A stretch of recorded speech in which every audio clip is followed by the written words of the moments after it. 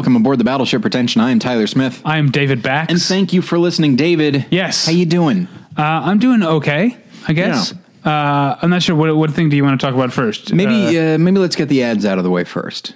Oh, no, I think we should do our top of the show thing first. Okay. So let me, because I know you have exciting news, or you had an exciting week. Yes. But all of us movie fans had a bad weekend.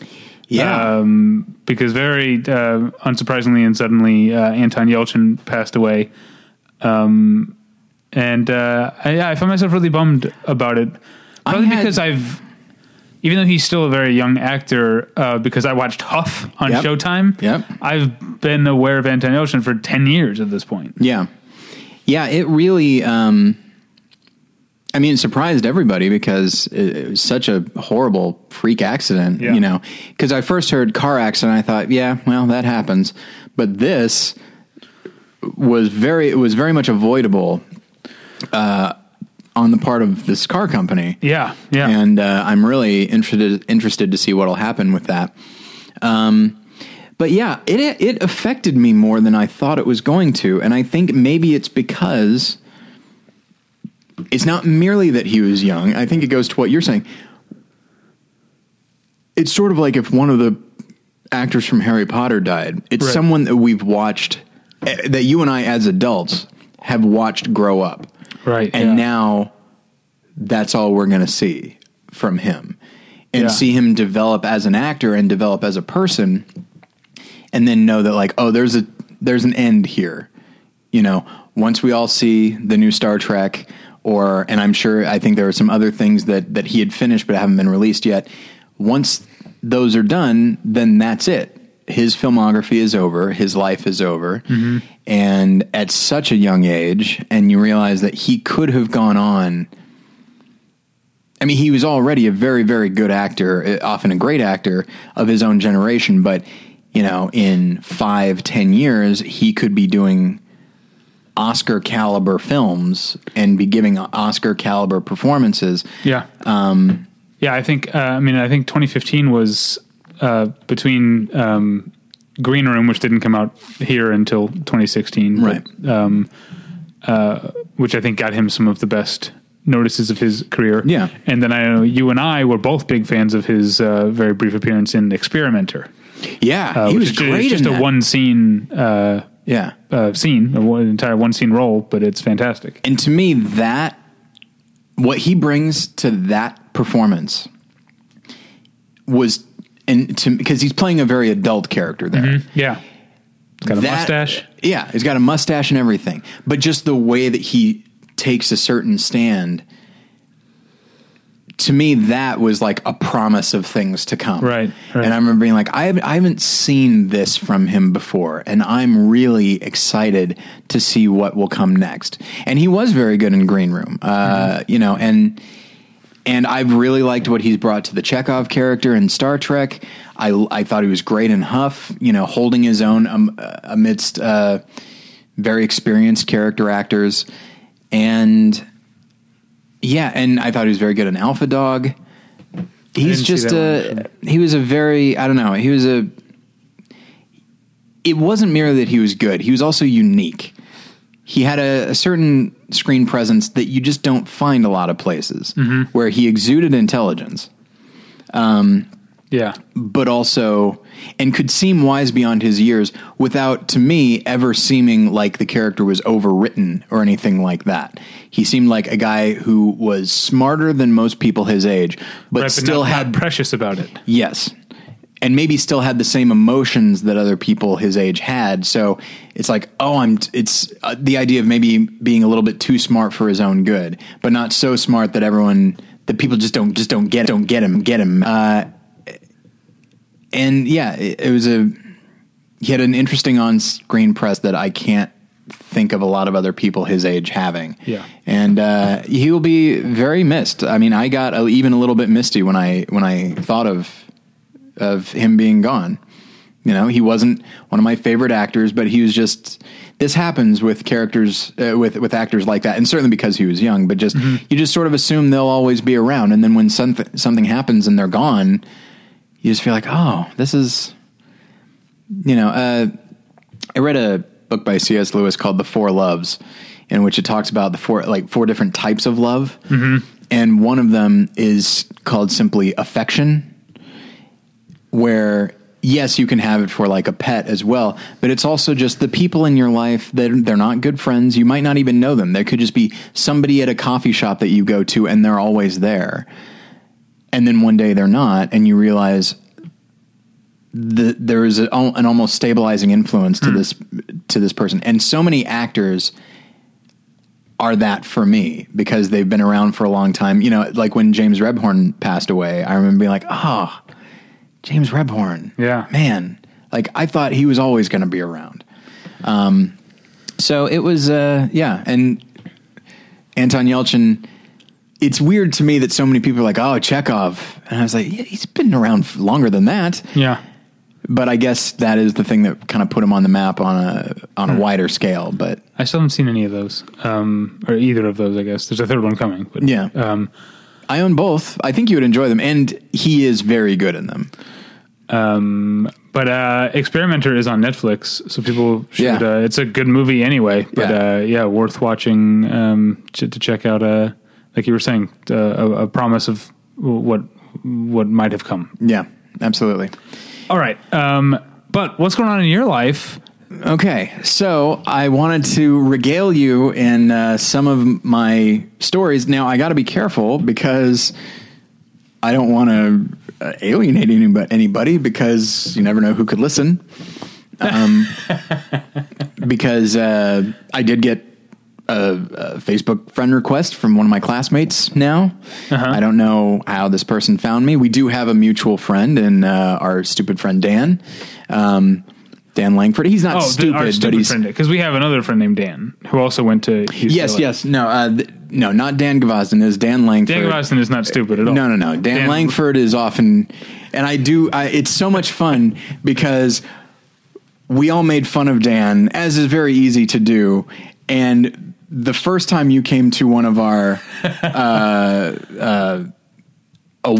fantasy award drafts, and you kind of defended Dan for about 20 minutes, and then you're like, "Oh no, shut up, Dan." Yeah, and then I found myself going, "Fuck you, Dan." Yeah, it's so easy to do. He has an extremely punchable face, but we love him. We love him, yes. Absolutely. To be clear. So so I had my just like. We were talking about Seinfeld in the movie journal this week. When George Costanza is like, every group has one person they all make fun of, like us with Elaine. Yeah. So I'll give just a short recount of my first day at school, my first day in a classroom in 12 years. Yeah. And thank you everybody for being very nice on Twitter and Facebook about it. And being very encouraging. I do appreciate it. So I take the bus down. I don't drive. Uh-huh. There's a bus that drops me off literally right by the building that I'm going to be at. And so I'm walking to class. And first thing that happens is I walk by an older looking man with a beard, and he looked vaguely familiar, and I was like, huh. And he gave me a little nod. I gave him a little nod, and then I kept walking, and I thought, oh shit, that was Francis Ford Coppola. Yeah, that's weird. And I realized that I had walked past like this silver trailer that was on campus, and he seemed to be walking towards that. Oh. I passed by it again when I left, and I saw that on the outside of the trailer, the words American Zoetrope were on there. So that is where he is staying on campus for a while. And then I spoke with Dan, and apparently Coppola is utilizing some free UCLA labor to like some student labor to get a project done. Don't you like that about Coppola? I do kind of like that. He's still like a ragtag independent filmmaker. Yeah.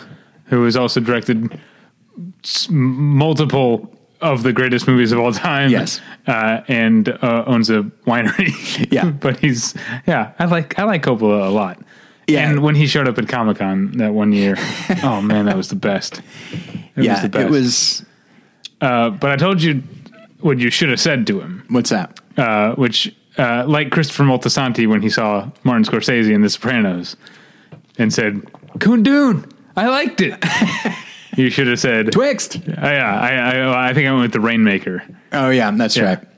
But I do like the Rainmaker. Yeah, well, and but Christopher Moltisanti did like Kundun. Yeah, but people saw the Rainmaker. You got to go with something like Twixt, Youth Without Youth. Youth Without Youth. Yeah, Tetro.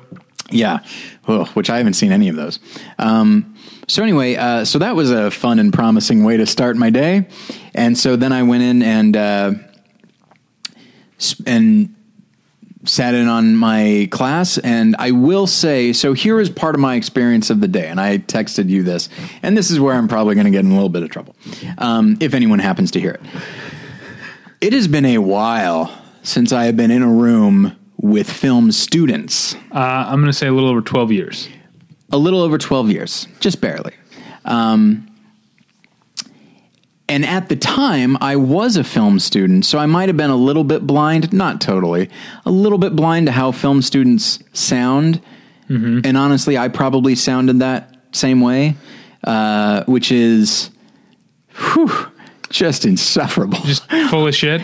Full of shit and eager to prove themselves. Yeah, these people think, they don't realize they came to film school to learn about film. They think, well, they obviously let me into this school so I can tell all the other students about film because I know everything. Well, and if you're part of the graduate program, that means you were accepted into it. So mm-hmm. there is an element of the school wants you there, and that's very exciting. So I could see at a young age being excited about that. I was excited about that, but at the same time, I didn't want to talk. It turns out 25% of my grade is based on class participation. So I was like, all right, I'm going to say 2 things a class, maybe 3, depending on when you told me that. I mean, there was never any chance of me going back to school ever again anyway, because school sucks. I'm still like trapped in that middle school mentality of like, fuck no school, question. School sucks, homework sucks. I don't ever want to go to school again. Yeah. But yeah, when you told me that 25% of your grade is class participation, that sealed the door on me ever doing that, because I think I went through we went to film school, the same film school, for the same 3 years. Mm-hmm. I'm not sure I ever spoke up in class unless it was required of me to do so. If I was called on, or if we were going around the room or something, I kept silent. I spoke up very rarely in our critical studies classes. We were in screening rooms. We're all facing one direction, the band. So those are good classes. Whereas this, we're all sitting around a table like 12 Angry Men. Oh my. So you can't help but see everybody and the teacher's at the end of the table, and he sees if people aren't talking or whatever. He wasn't calling on anybody or whatever, but he'll notice, and there's only 15 of us there. Oddly enough, here's something that struck me as odd, and I don't know why, but so there's 15 of us in a class about Alfred Hitchcock. 10 are women. 5 are men. I don't think of, and in fact, an entire week is going to be devoted to a feminist critique of Alfred Hitchcock. I don't think of Hitchcock as being a filmmaker who particularly appeals to women. I mean, he appeals to anybody who loves movies, obviously, but I thought at the very least it would be half and half. So it seems odd to me. Is that, this is just your Hitchcock class? Like that's not representative of the film program as a whole? Just my Hitchcock class. Huh. Isn't that strange? Yeah, it is strange. Just an odd happenstance. So I feel bad saying that, because there are people that said like good things, but again, it was more just the way people talked over each other, and it really seemed like people were very eager to get out what they needed to say. Yeah. And, but here was the fun thing. Shortly after, so again, people with a lot to prove to one another, maybe to themselves. After that, I went to a screening, Free State of Jones, and I got there early. And so I was sitting there and I was overhearing, the critics, and I heard them being insufferable in a different way, which is just being really reductive and dismissive. And I thought, now here I'm amongst my people now, and so just over the course of the day, I was able to see how I have evolved in my own insufferability. But maybe one of the most interesting developments of the day was that so Dan had told me about this instructor and had mentioned that this guy had done his dissertation recently. He had just gotten his PhD. Had done his dissertation on Christian film, specifically its relationship to Hollywood. And I thought, and Dan said, you should talk to him about that. I said, I'm absolutely going to talk to him about that. And so after the class, I said, hey, Dan Langford said that I should talk to you. And he goes, oh, hey, all right. And so we started talking about, I told him about More Than One Lesson. We talked about Christian film because he doesn't know a lot of people that have seen these movies. And it was a good conversation. I did, as I mentioned in the movie journal, I did insult him. Maybe. Oh, you didn't tell the story though. I didn't tell the story. Yeah. So he's very tall. He's like 6'8", I would venture to say. Did you A, ask him how the weather was up there? No. B, assume that he must be good at basketball?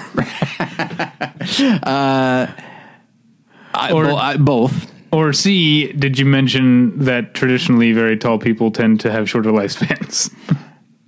You're 3 for 3, David. And then I called him Stretch. So, no, we were talking, and because we were walking out of the building together, and then we were going to be going separate ways, so we stopped and we were talking. I realized, then I realized, like, I have to move my head to see his face. Like, I have to crane my neck up, and that's when, as we were talking, this is how I chose to say it.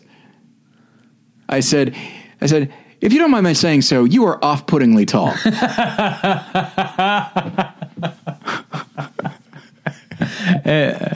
What could he have said to that? Nothing, because I'm an asshole. Now, I will say, he's our age. Okay. So that does make a difference. Right. Because though he has a PhD, though he is in an authority position, I've been out of school for a while. Right. And also, I work from home. I have a boss, but I don't see her on a regular basis. I've been accountable to me for a long time. And so he goes, oh yeah, and I said, I'm sorry, that was probably really insulting. He goes, hey, it's fine. And, so then we continued to talk, and I had mentioned, there's a film podcast, called God Awful Movies, and it is 3 atheists commenting on Christian film. I can't imagine anything worse. It sounds like the height of insufferable internet snark. Can you imagine how horrible that must be? I guess I just can't imagine. I'm trying to see it from their point of view. Like, why did you care enough to start a podcast about this? It's... Like, what reason other than mean-spiritedness is there to start such a podcast? I can't think of one. I don't know. It's like shooting fish in a barrel at that point. Yeah. Because I don't even listen to, like, how did this get made? Like, right. And that's not even as specific. Yeah. That's not... They're at least picking on someone their own size. Yeah. And I won't even listen to that. So, any podcast devoted to bad movies is just not for me. And you know what? That's actually one of the things that I liked about What the Fuck Are You Watching? Yes. Is that it wasn't bad movies. Sometimes they were bad movies. Yes. But more than anything, it was, what are these? Yeah. These are strange, Reflecting Skin. Yeah. Parents. Very strange movies that were often seen as bad, but more than anything, it's just strange. That I can get behind all day long. But anyway, so as the professor and I were talking about this, he mentioned, I talked about God Awful Movies. He's like, oh, so it's like a religious version of the Flophouse. I was like, oh, yeah. I said, oh, the Flophouse. Yeah, I know that as a podcast. And it's like, he just referenced, not necessarily a deep cut, but that's And I said, oh, do you listen to podcasts? Because I already had mentioned More Than One Lesson. He goes, yeah. He goes, I listen to some movie podcasts. And I said, well, aside from More Than One Lesson, my much higher profile podcast is called Battleship Pretension. And he gave a look of genuine surprise. I know, because I've been watching Lie to Me. And that's, yeah, you have to have listened to the movie journal to get that. So he goes, your Battleship Pretension? And I said, well, I'm one half of it, yes. And he goes, yeah, I've listened to that. And I said, oh, yeah, I'm Tyler from Battleship Pretension. He goes, wow, that's great. And now he said, that's great. I don't know. I don't think he was referring to the show. He didn't say, I do listen. He said, I have listened. It remains to be seen. This might hurt my grade, David. Yeah. But that was kind of cool.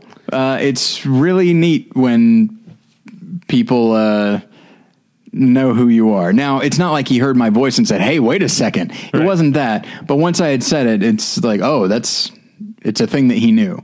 And it was a nice boost. I liked it. That's awesome. It's all happening, David. Yeah. What's his name? His name is Ben Sampson. Thanks for listening, Ben. Absolutely. I hope you hear this, and I'm sorry about that tall thing. Yeah, I'm sorry on Tyler's behalf. Yeah, tall thing as well. We at Battleship Pretension have nothing against tall people. No. Unless they are 7 feet or above, in which case that is too tall. We also have nothing against our sponsors. Not as long as they're paying us. As long as they're sponsors. Yeah. We got zero problems. Yeah. Speaking of sponsors, we do have a couple. And I will say what they are and say what their product is and the services they provide. Okay. And David, we are not being paid to say this. Wait, that's actually the exact opposite. Okay. So this episode is brought to you by the film Woe, WOE, which has a running Indiegogo funding campaign. Woe tells the story of Grace, an elderly woman struggling with the loneliness of old age. She attempts to fill her days by keeping busy with household tasks, but dreams of being young again. Now she believes she's found her outlet in her granddaughter Sophia, who is a young and beautiful high school student. Everything that Grace once was. It's a film about how often the people closest to us can go completely unnoticed.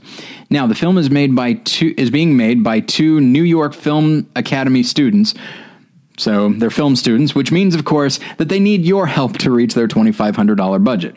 With less than 2 weeks left, they are almost there. They're very close. I believe they're 91% funded. But they still need your help. So click on the ad at battleshippretension.com to help fund Woe. This episode is also brought to you by Mubi, a curated online cinema that brings its members a hand-picked selection of the best independent, international, and classic films. Every day, Mubi's curators introduce a new title, and you have 30 days to watch it. That means there's always 30 wonderful films to enjoy, all for only $5.99 a month. Plus, when you use their mobile apps, you can download films to watch offline. Now, Mubi is proud to feature the exclusive online premiere of avant-garde maverick Peter Cherkassky, I believe is how you say that. Peter Cherkassky's The Exquisite Corpus, a dreamy mashup of softcore cinema.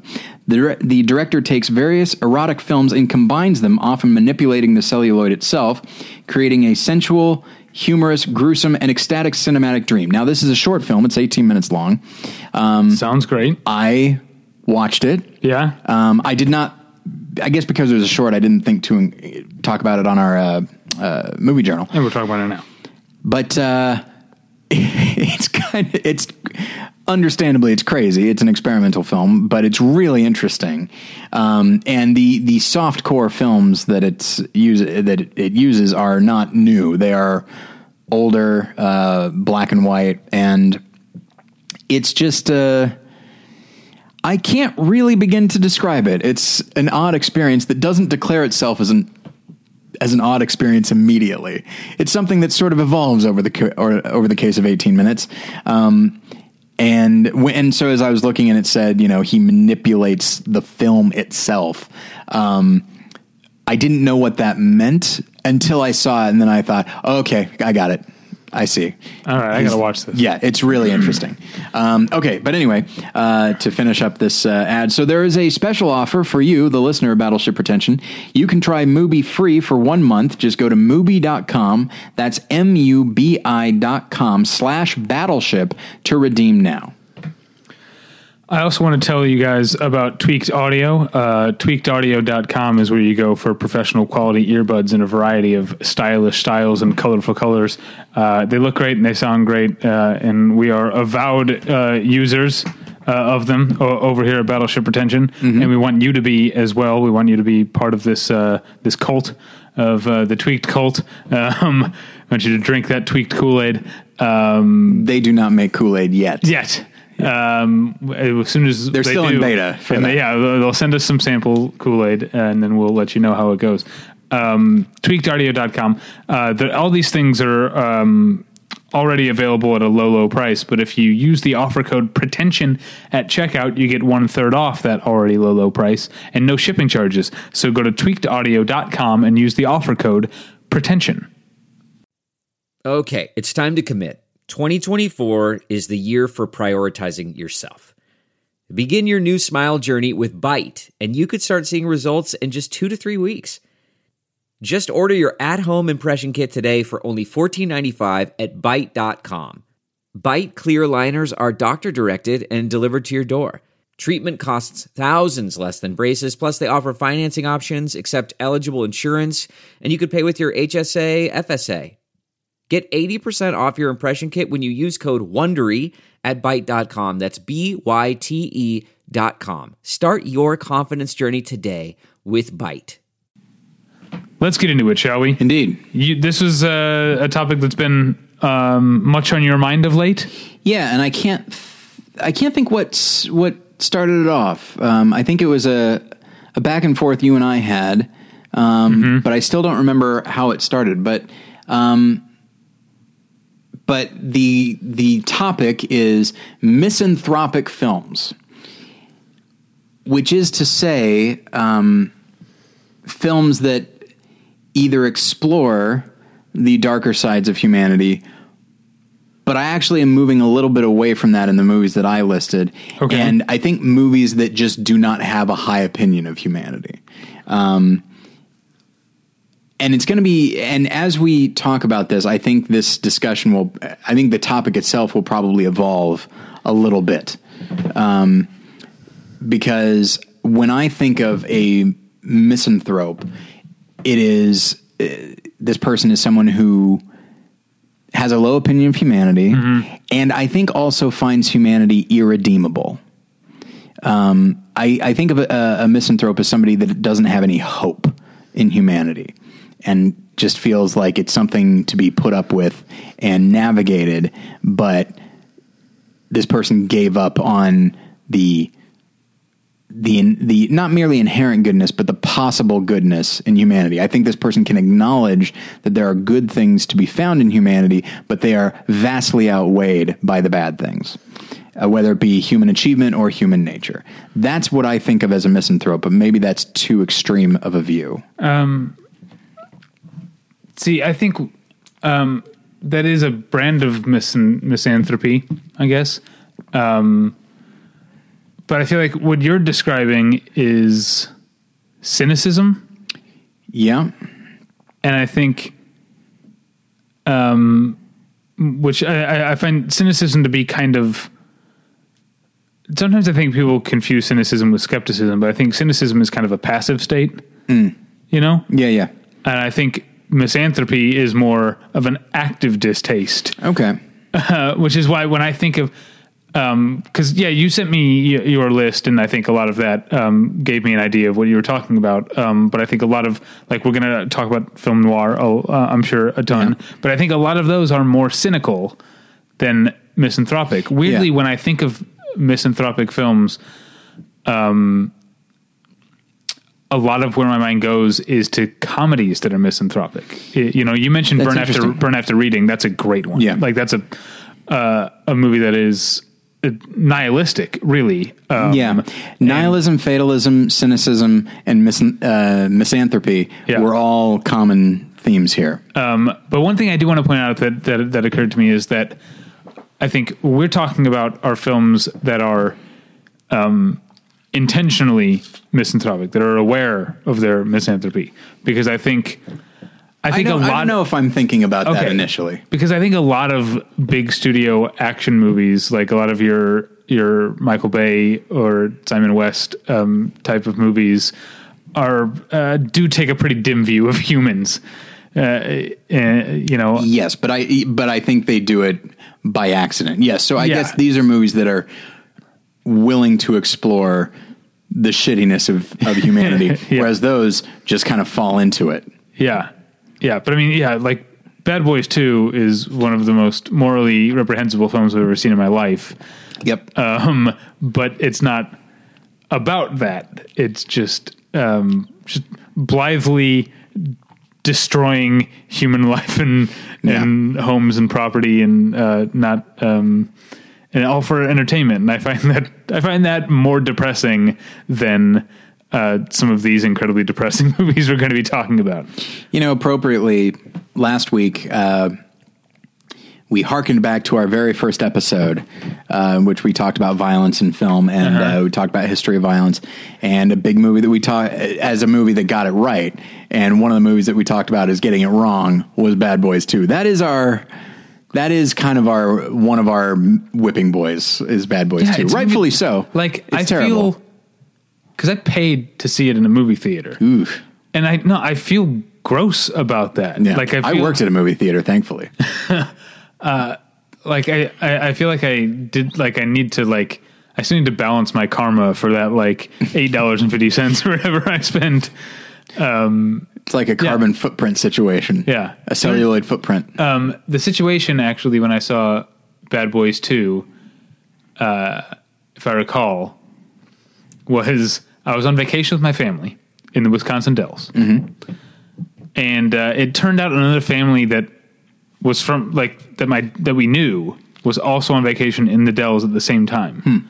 I guess that seemed, it's like, I'm saying that like it's crazy, but it's like, hey, you live in St. Louis, the Dells, there's like, it's not that far. It seems like a bit of a drive. I guess, yeah. And they decided, my family, that family, they were going to spend a day at the water park. If you know me, especially if you know me, what is this, like 11 years ago at this point, whenever, I'm not hanging out at a water park all day. Yeah. So I basically dropped my parents off and like took their car, and I was like, all right, I'll pick you guys up at the water park later. I like essentially took the role of the parent, dropped the rest of my family off, and spent the day at the movies with a double feature. Now this is odd because you used to be on the swim team. Yes, before that. Yes. I got like all my swimming out of my system by age like 17, and then I never needed to swim again. Yes. I have since been in a swimming pool again, but that's a fairly recent development. Okay. Anyway, so yeah, I went to the movie theater where I saw what was playing, that I had time to see 2 movies. I saw, what was it called? American Wedding. Yeah. AKA American Pie 3. Yep. And Bad Boys 2. That was my double feature. A part of me wishes I had just sat at the water park and stared at the sun or something. All right. Yeah, Bad Boys 2 is gross. All right. So yes, all that is to say, we will be talking about movies that are, there might be 1 or 2 on my list that don't seem totally aware of what they are doing and how they are exploring humanity. But for the most part, it's fairly overt. Now, I found myself thinking in terms of directors, and then at the end, just kind of random movies here and there that I consider to be somewhat misanthropic. So I can list some of these directors, and we can just stop where we want and kind of go through that, or we can go movie by movie. What do you think? I don't know. I'm kind of like I mentioned noir, I mentioned dark comedies. I'm kind of thinking in terms of groupings like that. But yeah, why don't we hear some of your directors? Okay. Well, number 1 with a bullet is Neil LaBute. Oh yeah. Boy, oh boy. And I've got 3 titles here specifically: In the Company of Men, Your Friends and Neighbors, and The Shape of Things. Yeah. Yeah, those are all very upsetting movies. The Shape of Things, like, I remember liking when I saw it, but I don't think I ever need to see it again, because it seems to be, like I talked about with comedies, like, it seems to take some sort of glee in its misanthropy. Oh, no question. And an argument could be made that Nurse Betty is somewhat misanthropic. You know what I mean? Like, even the positive characters are positive because they have amnesia, you know, Right. and they don't know any better, basically. Just if you watch these films, let's stick with these three. You watch these films. I think this is a man who looks at the people around him and just says, I see nothing worth caring about, investing in. These people are terrible. And I do think, especially Your Friends and Neighbors, is just, don't get me wrong, I think a lot of these are really good movies. Yeah. I love In the Company of Men. But Your Friends and Neighbors is work because, you know, I frequently will talk about the idea of a character. There are characters I don't like, but still sympathize with. And those movies are still movies that I absolutely love. This, I don't like anybody. I don't sympathize with anybody. I wish a horror movie would break out in the middle and just kill them all. And it's just, but also the way they're written is so sharp and so incisive. And just the fact that the characters are they're so well spoken, but the way that it's almost like the smarter they are, the better spoken they are, the more tools they have with which to be cruel to one another. But even the ones that aren't necessarily cruel are still self-absorbed and maybe oblivious to the needs of others. And, you know, I think I could see by the end of this discussion, I will have lost all my energy. And not that I have that much in the first place, but this is a movie that when I talk about it, I have a physical reaction to remembering that movie. It's funny. I don't know if you have the same experience with Your Friends and Neighbors, but I think this is maybe just part of growing up. I think when I was like in high school, when Your Friends and Neighbors came out, what year is it? 97?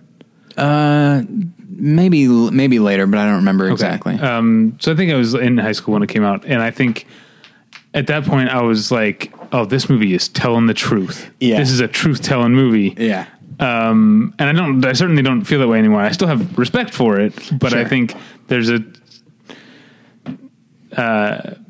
I think Neil LaBute is the kind of writer who you maybe discover different things about depending on where you are in your life when you approach him. You know what I mean? Because there are other movies that are misanthropic that I loved in high school that I don't really like at all now. Yeah. Like Very Bad Things.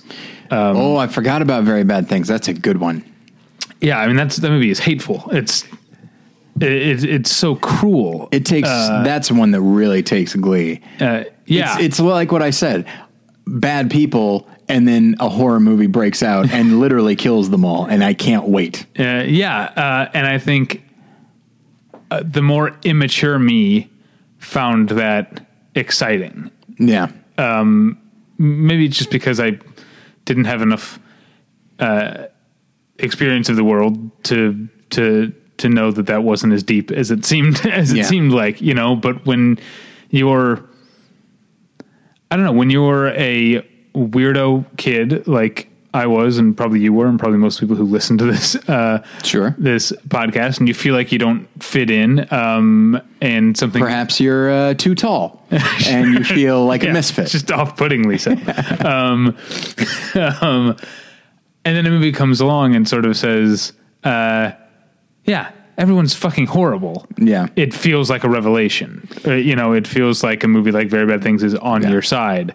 And I think it doesn't take too long, I think, for most people to grow out of that. But I guess the difference that I'm pointing out is that I'm not really interested in watching Very Bad Things again anymore. Right. Your Friends and Neighbors and other Neil LaBute things are movies that I still find some value in, even though I approach them from a very different point of view than I did when I was 17 or whatever. Yeah, if for no other reason than because he does craft some interesting characters. I think that might be one of the best characters Jason Patric has ever played, maybe the best. Mm-hmm. And it is very well written, but it really examines the dark side of human nature and just how selfish people can be. But yeah, and I definitely see what you mean, that these are, in many cases, these are movies that I probably thought were, fucking great, man, beforehand. But I think, you get older and you grow out of it, but I think some of it has to do with you experience more life, and part of experiencing life means your relationship to other people changes. It could be you fall in love in a very real way, a way where you are actually embarking on your future with this person. Could also be that you lose somebody and you come to realize, the value of human life. Once you lose something, you realize how valuable it can be. And so, but at the same time, there still are some really, really shitty people out there, and everybody has the ability to be that. And sometimes we are that. There are some times when I have been remarkably cruel to my own wife, the person that I love more than anybody else in the world. And yet somehow I find myself, I kind of step outside myself and think, wow, that is astonishingly bad, what you just did and what you just said. And there are times when, and so if somebody were to just peek in on that argument and see the way I treat Jen, and also the way in those moments she treats me, they would say, if this is what love looks like, then no, thank you. Right. But I think that's what your Friends and Neighbors is. It just shows people that are living that all the time. Just people that are only thinking about what they want, and thinking about what they are entitled to. And I think in most of my worst arguments with Jen, it usually can be boiled down to both of us want what we want, and we don't care much about what the other person wants. The minute you start caring about that, the argument tends to wane a little bit. I think you're getting to something that I'm noticing in some of the films that I wanted to talk about, which is the humanity behind inhuman behavior. Yeah.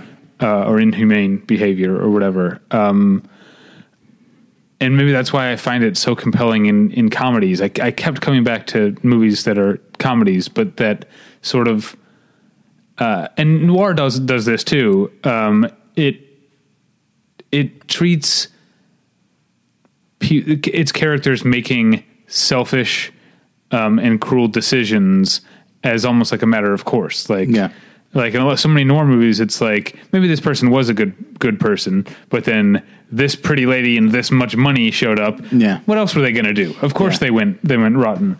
But also to get back to comedies, one that was on my list is Crimes and Misdemeanors, which I think, Woody Allen, at least on screen, I don't want to talk about the way he's behaved off screen, but there's there's a lot of humanism in his work. Yeah. So then to also take that the sympathy that he has for some of his characters, he always has a few characters that are underwritten and sort of plot points. There's a lot of problems with Woody Allen, and I still like a lot of his movies. Yeah. But to take his humanistic instincts toward his, like, at least his main characters, and then apply that to something like Martin Landau in Crimes and Misdemeanors is maybe more unsettling, I guess. Yeah. And especially because it's funny on top of that. Yeah, I think the idea of, because I said that the way I look at misanthropy is the idea of looking at humanity and seeing it as irredeemable. But I do feel like, and maybe this is probably the Christian in me coming out, the idea that before something is irredeemable, it first must be corrupted.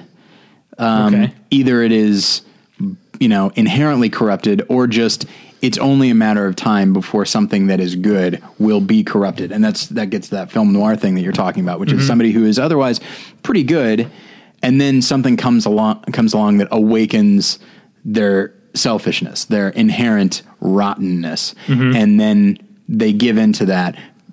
And I think where a film goes from merely being, cynical, being passive, as you're talking about, to being aggressive is when it says, well, of course they do.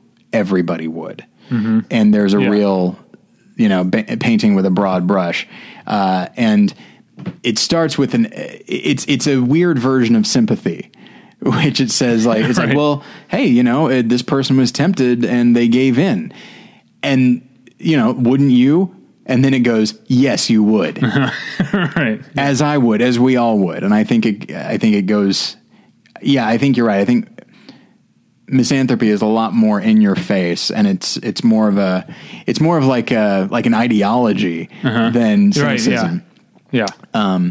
And Neil LaBute, and we can move on to other directors, other genres, but he's somebody that, his movies, I think maybe one of the reasons they make me feel bad is because I do probably recognize certain instincts of my own in them, and it makes me deeply uncomfortable. Now, I hadn't thought to group by director, so I don't have as many of those, but someone did occur to me, a director that I want to know if you have on your list, who has, I think, misanthropic films come up in more than one of his films, and that's Robert Altman. I have 2 of his movies on here, yes. Which ones do you have, out of curiosity? I have Shortcuts and McCabe and Mrs. Miller. Okay. I would put MASH on there as well. I thought about it. I keep going to comedies for some reason. I think of MASH as misogynist, not misanthropic. I think it can certainly be both. Sure. Oh, absolutely. But yeah, definitely Shortcuts, which is another one that I watched it about a year ago. I think we talked about it on the Movie Journal. I rewatched it, and I hadn't seen it since I was in high school, in the intervening years, and didn't like it as much the second time. Yeah, and also that it felt more sad and mean-spirited to me than it did in high school. I think because I had probably a very mean-spirited look at the world in high school, and it just seemed to fit. But it is, it's so long, Shortcuts, and it's such a tapestry of misery. Yeah, and I think again, I don't want to make this whole episode about what a little shit I used to be in high school, but I thought of it as a tapestry of humanity as it really is at that time. And now I just see it as like, this is just miserable. Everyone's miserable. Everyone's behaving in shitty ways, with a disregard for other people, as long as it doesn't affect them. I find it upsetting. I don't really like that movie very much. Well, and that's the thing, is there's a lot in the movie that I love. But when you think about it, what are the things that actually bond these characters? What's the thing that actually bonds these characters together, that they're all experiencing at the same time? Is a catastrophe. Yeah. Is an earthquake. And an argument could be made that it's like, okay, well, this is a thing bigger than themselves that will have an impact on them, and maybe this will literally shake them out of their own selfishness and self-centeredness. And I don't think it does. I think, if anything, it's like, this is the one, it's maybe making the argument that, do I head down that path? I want to hear it. I don't mean to say that, Altman is a religious man by any stretch. I don't think he is. But it's almost like anything now. Oh, so maybe he really is in one way or another. But it's almost as though God himself is saying, like, enough. I can't stand to watch these assholes anymore. But at the same time, when you just see the way people react afterwards, even the people that do move slightly towards reconciliation, like Andy McDowell and Bruce Davison with Lyle Lovett, that's where the cynicism kicks in. And she says, I like to see the cake that you baked for my son who is now dead. And he says, I'm sorry, I threw it away. Like, it's just, and he doesn't say it with any malice. He's very sad about it. But at the same time, it's just, you don't even get that. good for you that you guys are actually trying to be humans to each other. Good for you. But you know what? Kid's still dead and the cake's thrown away. So go fuck yourself. Yeah, that's a tough one. And McCabe and Mrs. Miller is an interesting one because, you know, he tends to make anti-genre movies, and McCabe and Mrs. Miller is his anti-Western, where you have, with Mrs. Miller especially, Julie Christie, you have a very strong woman who, you know, we see that McCabe is kind of cowardly and kind of lazy, and he's not the Western hero that we would like him to be. He mumbles a lot, and he's just kind of goofy, and she's the one in charge. She's the one that makes the decisions and stuff. But when the chips are down, and everybody else is just a shitty person, so it's really just down to these two. But when the chips are down and during the climax, you do see McCabe sort of step it up a little bit, which is to say he can't run away anymore. So I guess I'll get my gun and shoot with the bad guys. But McCabe is not a likable person. So while I don't necessarily want him to die, I'm not going to be shedding any tears for him. Meanwhile, Mrs. Miller, when faced with the same situation, she just, spoilers, just goes to an opium den and just escapes in her own way. And whatever strength, whatever courage, whatever bravery was in her character, when things get tough, it evaporates. And to me, it's just, yeah. And by the end, it's just a movie that is, I think it's great. I think it's a really wonderful movie. And I think the fact that it's operating within a genre that so often shows nobility and heroism, and it's doing the opposite of that, I think that for me cushions the blow a little bit. But I think in the end, it's a movie that is just, it's visually ugly. It's not the romantic Western countryside that we see. It's snowy and wet and muddy and gross. It's visually ugly, and then it's internally ugly as well. And I think there are probably, you know, I think an argument could be made that Dr. T and the Women is a misanthropic film. Yeah, and The Player.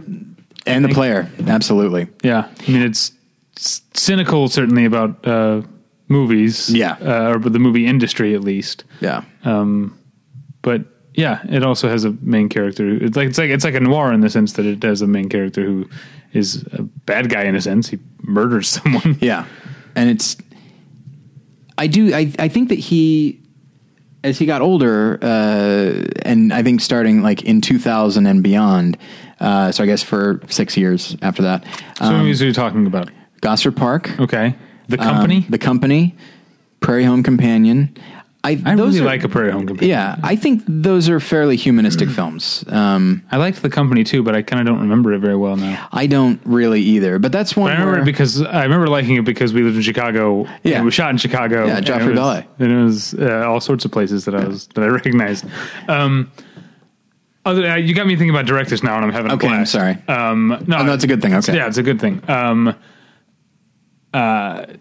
Swedish director Lucas Moodysson. Do you know who he is? He had a hit. The name sounds familiar. He had an art house hit, I guess, a year or two ago called "We Are the Best." But I'm mostly going to talk about the movie Lilia Forever. Okay, which is one of the most upsetting and depressing movies I've ever seen in my life. But I think it's also quite sweet, but also completely uncompromising. It's a story about a poor Ukrainian girl who is kidnapped and sold into sex slavery. And it doesn't really give you much hope to hold on to in that story, but it also is so sympathetic with her as a character, and so sweet, and there's a certain amount of hope in Lilia Forever. I just said it doesn't give you any hope, but there's a certain amount of optimism maybe in the fact that Lilia hangs on to a part of her humanity through all of it. Mm-hmm. Anyway, that's a fantastic movie. But another director I want to talk about, because here's where he's different from Neil LaBute. Okay.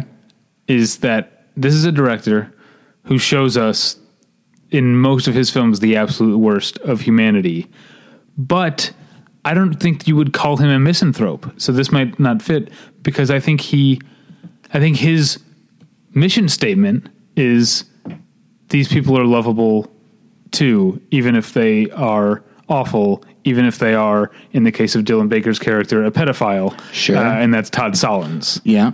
And I've only seen 2 of his films, actually, which is Welcome to the Dollhouse and Happiness. Okay. And I don't think I've seen anything beyond that. Palindromes, storytelling, Life During Wartime. No. And then the new one is Wiener Dog, but that just, Right. it comes out tomorrow, so I don't think you've seen it. I have not. I don't think of him as misanthropic at all. I think, when you look at Dylan Baker and Philip Seymour Hoffman in Happiness, I mean, he is extending them as much humanity as you possibly can. I almost want to do a companion episode and talk about humanistic directors, and I would say he is near the top of the list. If he can find humanity in Dylan Baker's character, he's humanistic to the point of it being a provocation. Yeah. And it's something that, it's weird. It sounds so strange. I find myself wanting Christians to see his films. And I say this having only seen the 2 of them, but because, definitely, obviously Christians are supposed to embrace justice and help those that can't help themselves. And that means children, in the case of Happiness and Dylan Baker's character, and, still put him in jail and that sort of thing. But while doing that, never judging him or feeling that we are better than he is, or feeling that he is irredeemable. And in fact, being willing to forgive him if he were to do something to us or our children. And that idea, that is, one could say, radical forgiveness. And I feel like that's what Todd Solondz is doing. Now, it's not that he's necessarily forgiving. I don't think it goes that far. But I mean, this is about the way he treats him is almost more forgiving than forgiveness, because it just allows us to feel bad for him in the midst of doing the most reprehensible thing a person can do. It is astonishing. Yeah. You should see, and you should show all your Christian friends Palindromes, because it's an abortion thing. It's right? That plus it's abortion. Yeah. It's all that with abortion thrown in. Yeah. It's, and then I need to see Life During Wartime, because that's a sequel, but none of the characters are played by the same people in Happiness, right? Yeah, which is something he does, because apparently in Wiener Dog, Greta Gerwig plays Heather Matarazzo's character from Welcome to the Dollhouse. It's not about her; it's like an ensemble movie. But who also, that character died in Palindromes, so he brought her back from the dead and recast her as Greta Gerwig. So he was doing this shared universe thing long before the MCU. Yep, and even killing a character and then bringing them back, that actually goes back to the comic books themselves. That's really something. Okay, now we can do a couple of things here as far as go ahead. One more direct. Well, we already mentioned Burn After Reading, but the Coens in general have not. In some of their movies, they've been very positive and hopeful, and in some of their movies, quite the opposite. Yes. There's a trilogy of cynicism in No Country for Old Men, Burn After Reading, and A Serious Man. Yes. I don't think, and you know what? So I have here No Country for Old Men and Burn After Reading. I think A Serious Man is cynical.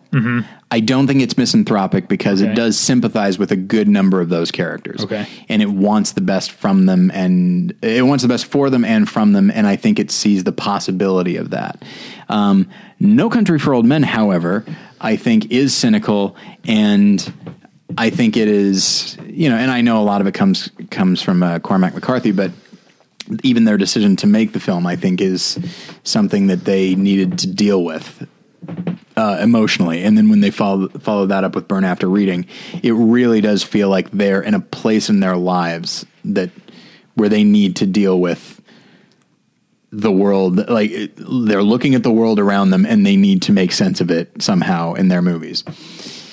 And so, No Country for Old Men, that's one where there are characters that we like. And so I'd say it might be more cynical than misanthropic, but at the same time, you know, if you just listen to Tommy Lee Jones's monologues and his narration, he's a guy who I think he doesn't have much hope in humanity. So it's definitely pessimism, and it's almost like at this point he's a bit too old to be a misanthrope. It has given way to just a passive assumption of mankind's brokenness and irredeemability. But see, I don't know that I agree that that's how Tommy Lee Jones' character feels, because I think that's kind of maybe how the movie feels. Whereas I think Tommy Lee Jones feels he has a sort of a recency bias in his opinion, because he thinks things used to be better and they've gotten worse. And I think the movie's point of view is, no, these things were always terrible.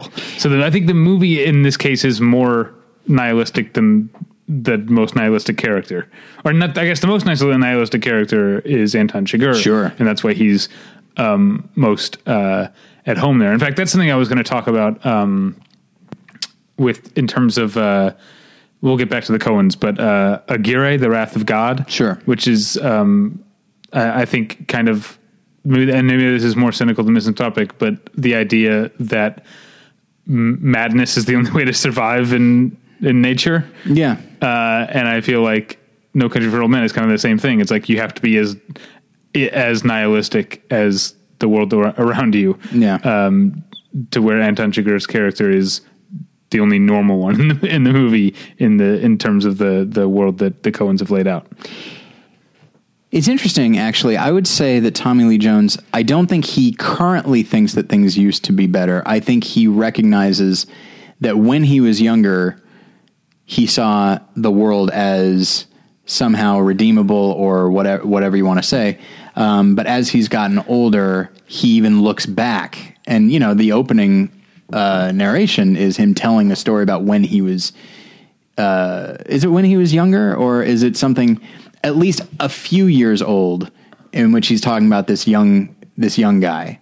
Yeah, but he even in the opening narration, he's talking about things being different, because he says the crime you see these days, it's hard to take its measure. That's, which I always remember. Is it because it's measure? Yeah, but I always remember that he is comparing it to something. That's true. That is true. Past. Yes. And when you, but it's not until Barry Corbin? Barry Corbin's, I think, speech about how someone 2 generations ago was like got shot and left for dead for no good reason. That's when like it starts to dawn on Tommy Lee Jones, like, oh yeah, I guess maybe things always were fucking terrible.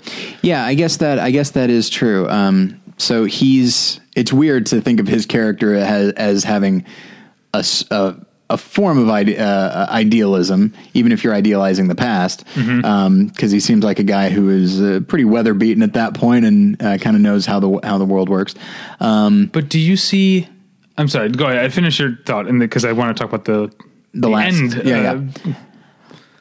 It almost, and that's actually what I was gonna sort of say, is that I think it's a guy who romanticizes the past and goes from that to maybe romanticizing death, and kind of seeing that as not merely the ultimate destination, but finds it at this point a comfort that I don't have to live in this terrible world anymore. So you think that's what the dream about his father carrying fire up ahead and waiting for him is just about? It's about death. It feels like that's way too small of an interpretation. I think that's part of it. And there's a certain there, but that's not it's not, I don't view it as a sad thing either. Like, it's said with a fair amount of hope. It seems like a hopeful dream.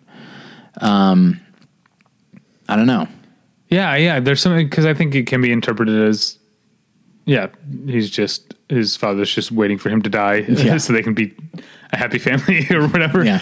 But for some reason I see the fire in a, what does he say he's carrying it in a horn or something? Yeah, something like that. I guess I see the fire metaphor as being some sort of ray of light, like some hope. Well, it's like, definitely how it was talked about in The Road, which is another Cormac McCarthy thing. Okay. Where it talks about like carrying on the fire, in this case being the concept of morality and that kind of thing. So yeah, so I guess comparing it with that, it's I'd say that's correct.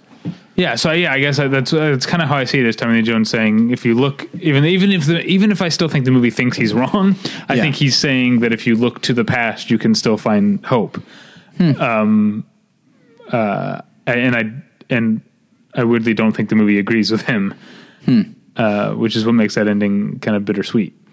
It's weird. I guess it is his father who is the past, but it's about his father riding on past him, and so I see it as more the future. But specifically the future, not like humanity's going to be better. It's this will all be over eventually, and that's okay. But we should move on. Do you want to talk about Noir anymore? Eventually, I'm fine with ending on that, but I'm going to just blast through a few filmmakers here. Okay, so we're still on filmmakers. Yes, I'm sorry. Because I want to go through three really quickly, and then I want to settle on one who might be one of the most misanthropic filmmakers ever. Can I throw one out though, just to season this, and we'll get back to the directors. A director that I don't think of as misanthropic, and yet he made one of the most misanthropic films of the past few years, and that's David Fincher and Gone Girl. David Fincher is, in fact, the director that I'm talking about. Really? Yes. I don't see him as a misanthrope at all. I look at Alien 3, I look at Seven, Fight Club, Social Network, Girl with the Dragon Tattoo, and Gone Girl, and I see a lot of irredeemable humanity. I don't count. I don't rate Alien 3. It doesn't count. Having watched the assembly cut of Alien 3, it is more misanthropic than the studio cut. But and you know what? I think the studio doing what it did proved him even more right than one would think. I think Zodiac and Girl with the Dragon Tattoo, but we don't need to get into that. There don't need to be a fight again. Good God. And The Social Network. I think these are movies that really like their characters a lot. And part of I find it hard to paint a movie as being misanthropic when it has sympathy toward its own characters. Whereas I don't think Gone Girl has any sympathy toward anyone in the entire movie. Boy, that's true. I do feel, and I might throw The Game in here as well, actually. And then Panic Room, I don't remember, but I don't remember Panic Room. I don't like The Game. I don't like Fight Club. You're wrong about The Game. It's been a long time. Maybe I was wrong. I was wrong about Kill Bill for a decade. Yeah. And now I really like Kill Bill. So maybe I should go back and rewatch The Game. But I remember, really not responding to that movie, or responding to it in a negative way. So what I'll say about, I think, The Social Network is that, it's Aaron Sorkin who definitely has a certain flair to the way he writes, and I think he enjoys writing these characters. I think he has a certain high opinion of them because they're very intelligent. But when you look at Mark Zuckerberg, I think he's seen as talented but pathetic. And ultimately... But isn't the movie sympathetic toward his patheticness? Isn't that at the end, the clicking refresh at the end? Like, don't you find that? No, it's sad. I mean, I guess pity is a form of sympathy, but at the same time, I don't think it's the same as being actually sympathetic towards them. Okay. Especially this idea of this guy's capable of hurting the people that he seems to care about and be very selfish. And the world has, by the way, rewarded him for that. So that also talks about the world itself. And then just having him sit there at the end is just that, but deep down there's still this thing, but this thing is also very pathetic because let's not forget that he, with his selfishness, chased this girl away that he is now obsessed with and one could then also make the argument that he's obsessed with the one thing he couldn't get. And he's so used to getting his own way and acquiring the things that he wants that he now is transfixed on this one thing because of that. I don't know. Are you saying this one person? This one person. Because I don't think it's about her. I think the one thing he couldn't get is actual affection. Sure. And so that's what she represents to him, but I don't think it's actually about her specific. I don't think she's like the one for him. I don't think it's that kind of romantic movie. No, but that's the thing. She could be, I don't think it's romantic. I think it could be, it's too late for Eduardo. Like, that was someone that he was friends with, that he had affection for, and that had affection for him, and then he sabotaged that. It's too late for that. He also sabotaged this other thing, so maybe I can try to get that back. I don't think it has to do with her specifically or anything romantic. I think it has more to do with just, this is the thing that it's basically his rosebud. It's his sled. The sled itself is a symbol of a much larger thing. But the larger thing is, but I think in this case, actually I'm comfortable comparing the two. I'm comfortable comparing Zuckerberg to Charles Foster Kane in that they focus on the one thing that they couldn't get. And that is a sad thing, but it is also in the case of Kane, it's something that was taken away from him. In this case, it's something that he drove away and maybe feels bad about that. But does he feel bad on a human level, or does he feel bad because he now has everything that he wants, and he can get anything that he wants except this thing, which is his own fault for removing it from his own life. I don't know. I think it could go either way. And so maybe I think this at the is just end, about the difference between you and me that I guess I don't see that as being as misanthropic as you do. I do think, I would say pathetic and pitiful is how he seems at the end, and small. And so I guess if you want to look at that, that's somewhat close. You can't have sympathy you can't be sympathetic without someone being pathetic. And so maybe there's an element there. And I definitely don't think that of these movies, I don't think it's like the most misanthropic. I think probably 7 is. Well, see, okay, let's talk about 7. Okay.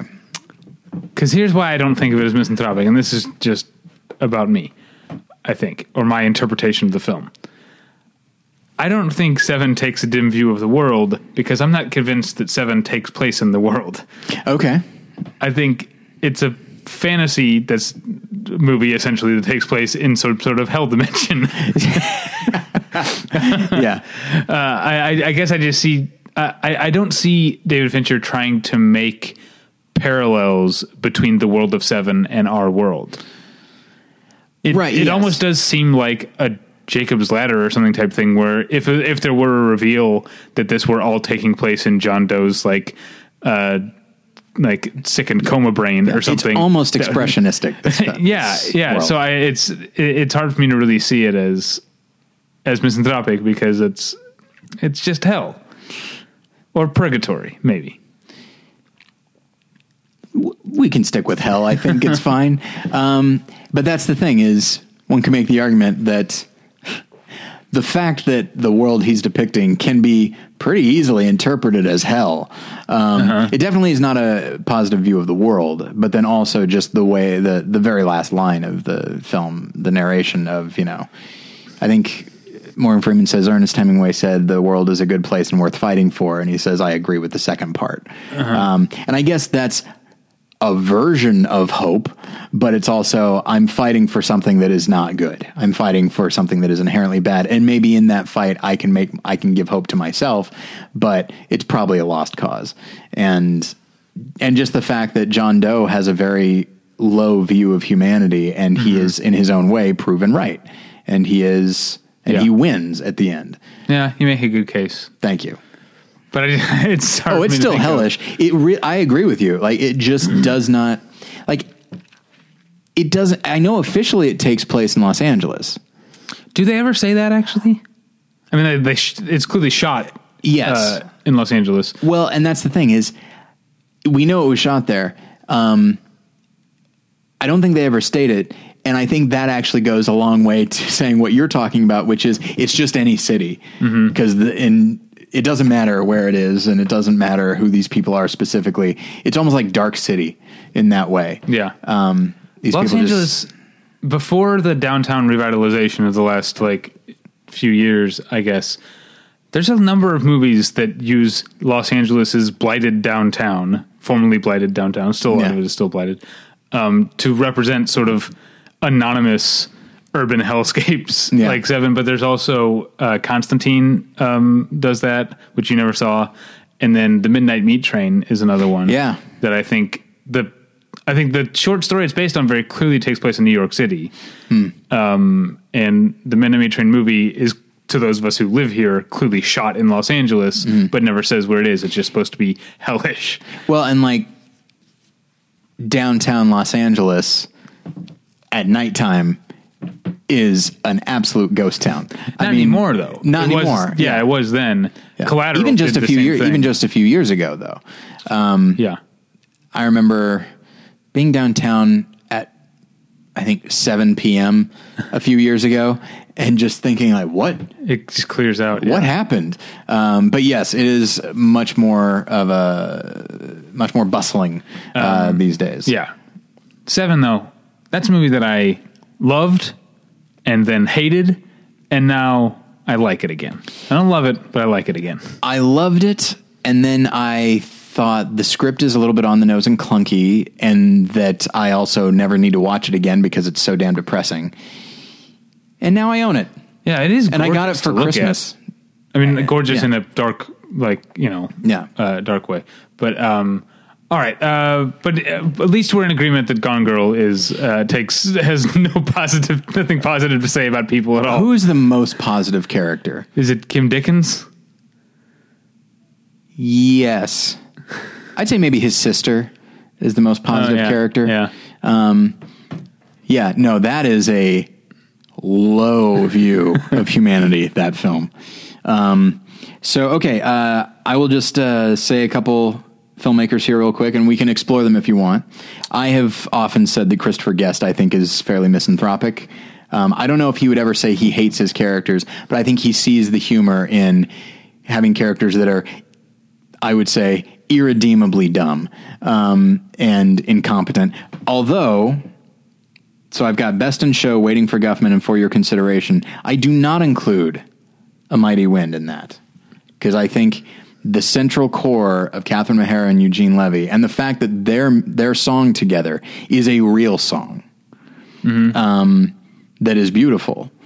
I feel like that is a real core of it. Explores regret, and even though they are both really silly at times, I think that's there's real humanity there. Whereas, when I'm watching I love Best in Show. And I think Waiting for Guffman is often hilarious. As discussed on this very podcast, I think Best in Show is one of the 3 funniest movies ever made. It's up there. I can't argue with you. And then For Your Consideration actually is a very interesting film. Did you ever see it? No. It's okay. I worked on a movie that was on a studio lot that For Your Consideration was also shooting on. I remember seeing Ed Begley Jr. in like a caftan. I'm not sure what his character is supposed to be, but he had like. Remind me what that is. Like a robe, type of thing, but like a showy, like embroidered robe thing. Okay, I'm not sure what his character is supposed to be, but I remember just like walking around the Culver Studios lot. It's an interesting movie, and I do think. It's a very cynical film about Hollywood. And the very last shot, I think, is where it's hard to say if it's misanthropic, but the very last shot is ugly, and it is genuinely ugly. And I won't even say how, but it is, and it's more than just sad. It is there. I feel like there's real contempt in the last shot of the film. It's also maybe. I'll say this. I think it might be Catherine O'Hara doing like maybe not a career best, but as far as Christopher Guest films, it might be her best performance in any of them. So Christopher Guest, a couple of Kubrick films. I'd say Dr. Strangelove is pretty misanthropic. That's when I talked about comedies, like that's definitely one of the top 5 dark comedies. And it's weird to think that way because not every character is a monster. But even the characters that mean well are incredibly inept and stupid. But also just everybody is in it for themselves. the Cold War is the essence of what I was talking about. An argument between me and Jen is not thinking about the other person. We only want what we want. And that is what the Cold War is a marriage argument writ large. And then A Clockwork Orange is, I think, pretty misanthropic as well. And I've read the book, and I know that he adapted one version of the book, and it is a version that is misanthropic, but it leaves out the last 3 chapters or the last section, which actually instills hope in the reader. And so it's a function of the book, but the fact that he thought, oh, this is a book I want to realize in a way that people can consume it, is interesting. Larry Clark is someone that I thought of, specifically Kids and Bully. Now that both might movies be, I've seen once, and I think we're good. I'm good. I think they're both pretty incredible movies. But Look, if I want to see shirtless guys, I'll just go to the beach. That seems to be a thing he's interested in. That's the thing. After a while, I think I just got uncomfortable, not with the stories he's telling, but with how he makes them. I feel like there's something skeevy with him. I also saw Another Day in Paradise, which isn't bad. But I didn't see, what else did he do? Ken Park, and then there's a recent one. Oh, is there? I think there's one that came out like I think before, or either right before or right after Ken Park, that I like. Why am I not? What's Up Rockers? What's Up Rockers? That's what it's called. Yeah, yes. Yeah. I didn't see that. I didn't see Ken Park. But yeah. Now it might be that he has a low opinion of youth. That is possible. Considering that he tends to make movies about younger people and seems to not have a high opinion of them. In Kids, it's not comical, it's very tragic. In Bully, these characters are so dumb. There's also a tragic quality to that. Yeah. But it's almost like these kids are a lost cause. Yeah. And so I think that's it for filmmakers. Undoubtedly, there are a number of others. I have not seen enough Haneke. Sure, yeah. I do have. So I have some film noir. But he's more like, he's like scolding. Yeah. You know? I mean, I guess he's misanthropic, but I don't think he like...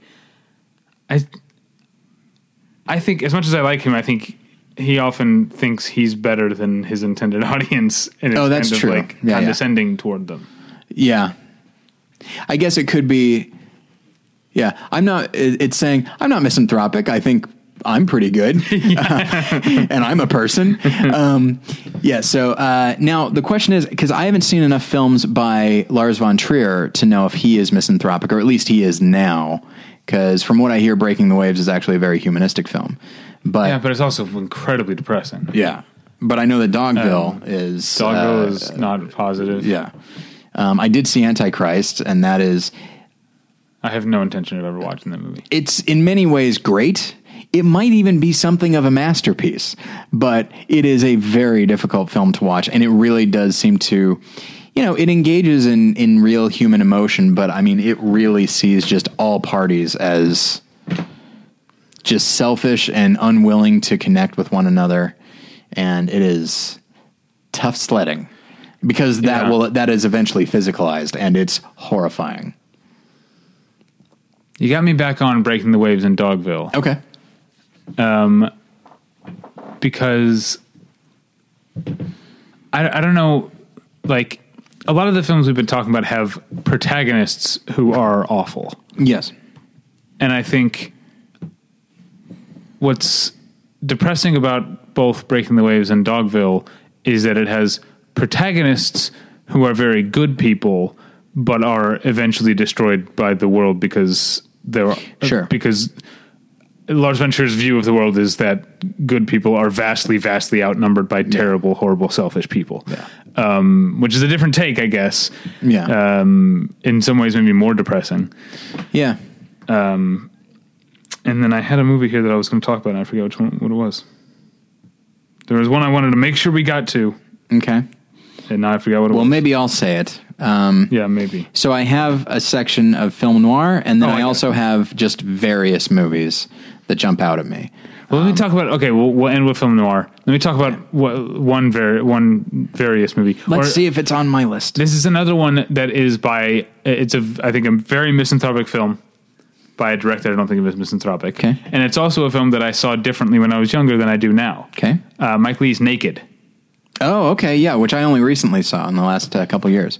Yeah, it upset me more. I watched it again not that long ago, and it upset me more than it had when I first saw it. But I still think it's really good. Yeah. But I mean, Johnny is he's terrible. And I don't think I realized that as much when I was younger, just how terrible he is. But it's tough because I have to put that in context of the rest of Mike Leigh, and he's a remarkably humanistic director. Yeah. So I think, I don't know, maybe he feels bad for Johnny, and I don't know. I think he dislikes him, but I also think he just feels like, oh, if only Johnny just had a different attitude or a different outlook. Like, he's doing this to himself. See, I think it's more... And other people, obviously. I'm forgetting the word that it's very late, and I don't know why I can't think of the word it's more pathological is the word I'm looking for with Johnny, in that I think he's almost like a sociopath, because he kind of like Tony Soprano, he sees the good in people that he meets, and he learns from them, and he has sympathy from them in the moment, but then he has no problem with fucking them over and leaving them behind and taking what he's learned from them and using it for his own benefit. That's true. And that's very upsetting. Yeah, it's not an easy movie to watch, I'll say that. Okay, so if we're ending on noir, then I will just throw out some titles, and I don't necessarily, we can explore them if you want. Alien. Okay. Cosmopolis. Haven't seen it. Funny Games. We already talked about Haneke, so. There Will Be Blood. Okay. Well, let's stop on that. All right. What are your thoughts on that? So there's one lead, but if there's a primary supporting character, it's Paul Dano. And one could say that Paul Dano could also represent all of the people that follow him, which could then be representative of all religion. Okay, so that's an entire group. But then we have... I find myself remembering when I saw There Will Be Blood for the first time. I saw it alone. And in the final scene, when Daniel Plainview is... Finished? No, not yet. Okay. When he's chasing Eli around with the bowling pin, and the people in my... It's amusing, you know, and the people in my theater, they started laughing around the time that Daniel is humiliating Eli and making him admit that God is a superstition and that kind of thing. And they start laughing at that, a very self-congratulatory, shitty laugh. Wow. And then they're laughing a lot when it comes to him chasing him around with a bowling pin because it's, you know, goofy and, you know, kind of screwball and slapstick. What is wrong with those people? Well, thankfully their laughter stopped when he murders him with that bowling pin, which is nice. Take that, idiots. Yeah. But he murdered their laughter. He murdered their smugness. Yeah, I hope so. But I think that's the thing is I have a hard time not thinking of that scene and thinking of, remembering that scene and thinking of that because, and this may sound, you know, I don't mean to paint with a broad brush, but undoubtedly those people were not sympathetic towards religion, and it's fun watching Daniel Plainview. There's no question about it. But we've also we just saw him be remarkably cruel to his son, and yet when faced with the potential hypocrisy of religion, these people were back on board with him. And then at the end, it's oh shit, right? He's bad too. And so I think when you look at. I don't think he represents secularism because I think he's just completely selfish. I don't think he has an ideology except for Daniel Plainview 100%. And so I don't mean to say that, but if he is the antidote to religion, then we have a moment of triumph when Eli is totally exposed. But then we actually see that taken to an extreme and we see just how ugly Daniel Plainview really is. And we've seen him murder before, but that came from a place of rage and betrayal. And it's not that we like it, but I can understand it a little bit more. Betrayal's pretty rough. Now this is just not necessarily premeditated. He didn't invite Eli over, but it's like, well, as long as he's here, I might as well kill him. And so I feel like it's just, in the end, it's just a film that, I mean, I guess there's hope in the son. I guess that is a character that is viewed fairly positively. But beyond that, I mean, it's a film that is just as bleak and stark as the countryside that it is shot in. And I'll have to watch it again. This is an excuse for me to watch it again. Nothing wrong with that. I'm glad I could help. All right, we got to wrap up. So, Struck by Lightning is a film that did not mean to be misanthropic, and that actually might be a Von Trier situation. Yeah, you hate this movie. Or maybe a Haneke situation where, I hate it so much because I think it's a film that thinks it is being very liberating to people, and all it ultimately is that Chris Colfer is better than everybody. And I will use that to mention, we'll end with Noir, but I wanted to end this on a light note. Okay. I'll throw in Hateful Eight as well. I think that's a fairly misanthropic film. But with a note of hope at the very end. Yeah, that's what I take away from the movie, is the end. Yeah, which is why I don't necessarily give the film a pass, but why I view it as slightly more positive than other people. It's not just a shit show the whole time. But Struck by Lightning and the idea of one person being better than everybody else. I'm going to end this little section on a goofy note. The film No Holds Barred. Maybe I thought of it because I've been thinking about wrestling, but that is the film starring Hulk Hogan. Oh, right. And I recently, because I reviewed the Blu-ray, and then I was on What the Fuck Are You Watching with Kyle, and we were talking about No Holds Barred. And it's a film that at first, it seems to think that, wrestling fans and wrestlers, they're real Americans. They're, salt of the earth, just blue collar people who just like a cold beer, and they're just regular people. Meanwhile, the suits and the people who just don't get wrestling but might look to exploit it, they are quite literally just small-dicked businessmen shitting in their pants. Quite literally on all of those fronts. So I thought okay, so it's very much against, it's pandering to a very specific type of audience. Okay. Then I noticed that every wrestler except for Hulk Hogan is horrible. There's a guy with comically long armpit hair, and he's gross, and everybody else is just dumb and gross, and the fans are they're not just blue collar, they're actual murderous rednecks who are just complete idiots with missing teeth. And so I look at that and I just think, who is this for? This movie hates everyone with one exception. And that's Hulk Hogan. The one person it should hate. Yes. There is, he does have even the love interest is revealed to be a double agent. She betrays him. But you know what? He forgives her. Because he's the best guy out there. He's like a much more awesome Jesus because he can do body slams and stuff. It is a movie that is shocking in its misanthropy. So, I'll check that one out. But it's hilarious at the same time. All right, let's wrap up. Sorry, I'm fading fast here. I'm fine to just throw out some noir titles. Yeah, I mean, we already talked about the general concept of noir in so many of the movies have quote unquote good people become corrupted as a sort of function of inevitability. Yeah. And that's the thing. Inevitability. That's the thing. So a lot of this can be put down to fatalism, but I think you also just see that, to me, as much as I love the film, I do think maybe the most misanthropic film, the most misanthropic noir is Chinatown. Where there is Jake Gittes is a pretty good character, and even he's kind of sleazy, and has a past and all that sort of thing. It's the movie that coined the motto of cynicism. Forget it. Yeah, it's Forget it, Jake. It's Chinatown. But even when you have Burt Young in there, who's just a client, and his wife's cheating on him. And then the next time you see his wife, she's got a big old black eye. And he, who seems like, it's Paulie, he's harmless.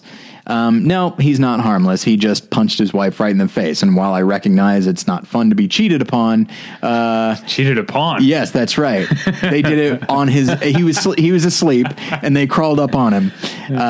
Anyway, so I recognize that, but I mean, it's just, Faye Dunaway she's a character trying to, that's the thing. Hollis Mulwray, her husband, and Faye Dunaway, they're trying to protect people. Mm-hmm. But we also see what happened to them, you know? So it's not necessarily, because I think Misanthropy says that everybody is bad, just inherently bad, and they're irredeemable. So maybe it's not totally misanthropic, but it's a certain version of misanthropy, which is the good people won't last. Yeah, the bad people will win. Cynicism. Yeah. Yeah. So, and that might be one of the most cynical endings of any noir. Yeah. So, okay. All right. I hope everybody's appropriately bummed out. Yeah. I mean, I feel like we should call out more noirs by name, but in a sense, they all have it, like. Yeah, the ones I wrote down 4. I mean, it could be any number of them. I think Out of the Past is pretty damn cynical too. Okay. But I think, and misanthropic, but I think The Asphalt Jungle, Maltese Falcon, and The Third Man. Oh, so, sure. The Third Man, really. Yeah. That's a good one. Yeah. I mean, you don't get much more gleefully misanthropic than Harry Lime. Yeah. So. God, it's a great movie. Yeah. All right.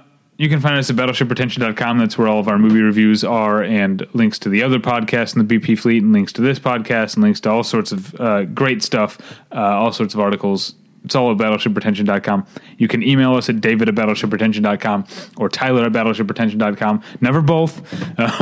You can follow me on Twitter at davypretension. You can follow Tyler on Twitter at tylerpretension. Tyler, what's going on at your other podcast, More Than One Lesson, right now? We did an episode last week about Inside Llewyn Davis, which was a lot of fun. And then we finally posted our My Fair Lady minisode. Next week, we'll probably be talking about the Best Picture Tom Jones, but in a couple weeks, we will be announcing the results of the More Than One Lesson listener-compiled top 50 movies of all time. That is still going on. So if you are a More Than One Lesson listener, email me, tyler@morethanonelesson.com, with your top 10 movies, favorite, best, whatever you want it to be. Please rank them 10 to 1, 10 being the worst, 1 being the best. Worst of the 10, obviously. But only if you're a More Than One Lesson listener. Indeed. Don't misrepresent yourself. Come on, guys. Although, you know what? Actually, I guess we should cut this out. It just occurred to me that by the time this goes up, it's over. All right, we need to cut it out. It's okay, fine. Sorry, everybody. Check out the top 50 list. Yeah. My other podcast is called Hey, Watch This with Paul and David. It's about television. This week, we are talking about The Tunnel, which is the BBC version of The Bridge. The Bridge was a Danish show that got remade as an American show, and now is being remade. So they're a real bridge and tunnel crowd. Sorry. And then, speaking of misanthropy, Paul's making me watch Big Brother. Whoa, boy. Yeah. So check that out. That's and tough sledding. Thanks for listening. We'll get you next time.